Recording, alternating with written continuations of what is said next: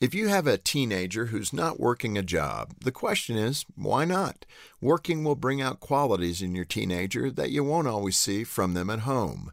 When teenagers work, whether it's scooping ice cream, working the drive-thru at a fast food place, or cashiering at a grocery store, they're developing valuable life skills. They'll learn to submit to authority and to handle responsibility when they're in charge. They'll learn how to serve others and to be accountable for their choices.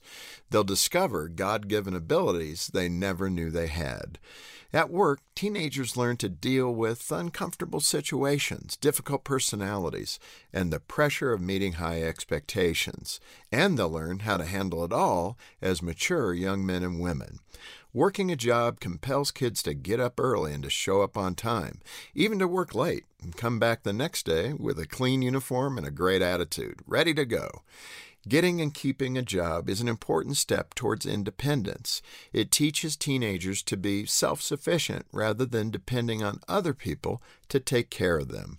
Some kids don't work a job because they're involved in other good opportunities for learning, like athletics, theater, or a musical program.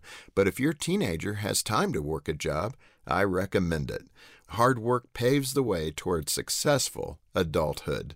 To help your children thrive, visit FocusOnTheFamily.com. I'm Jim Daly.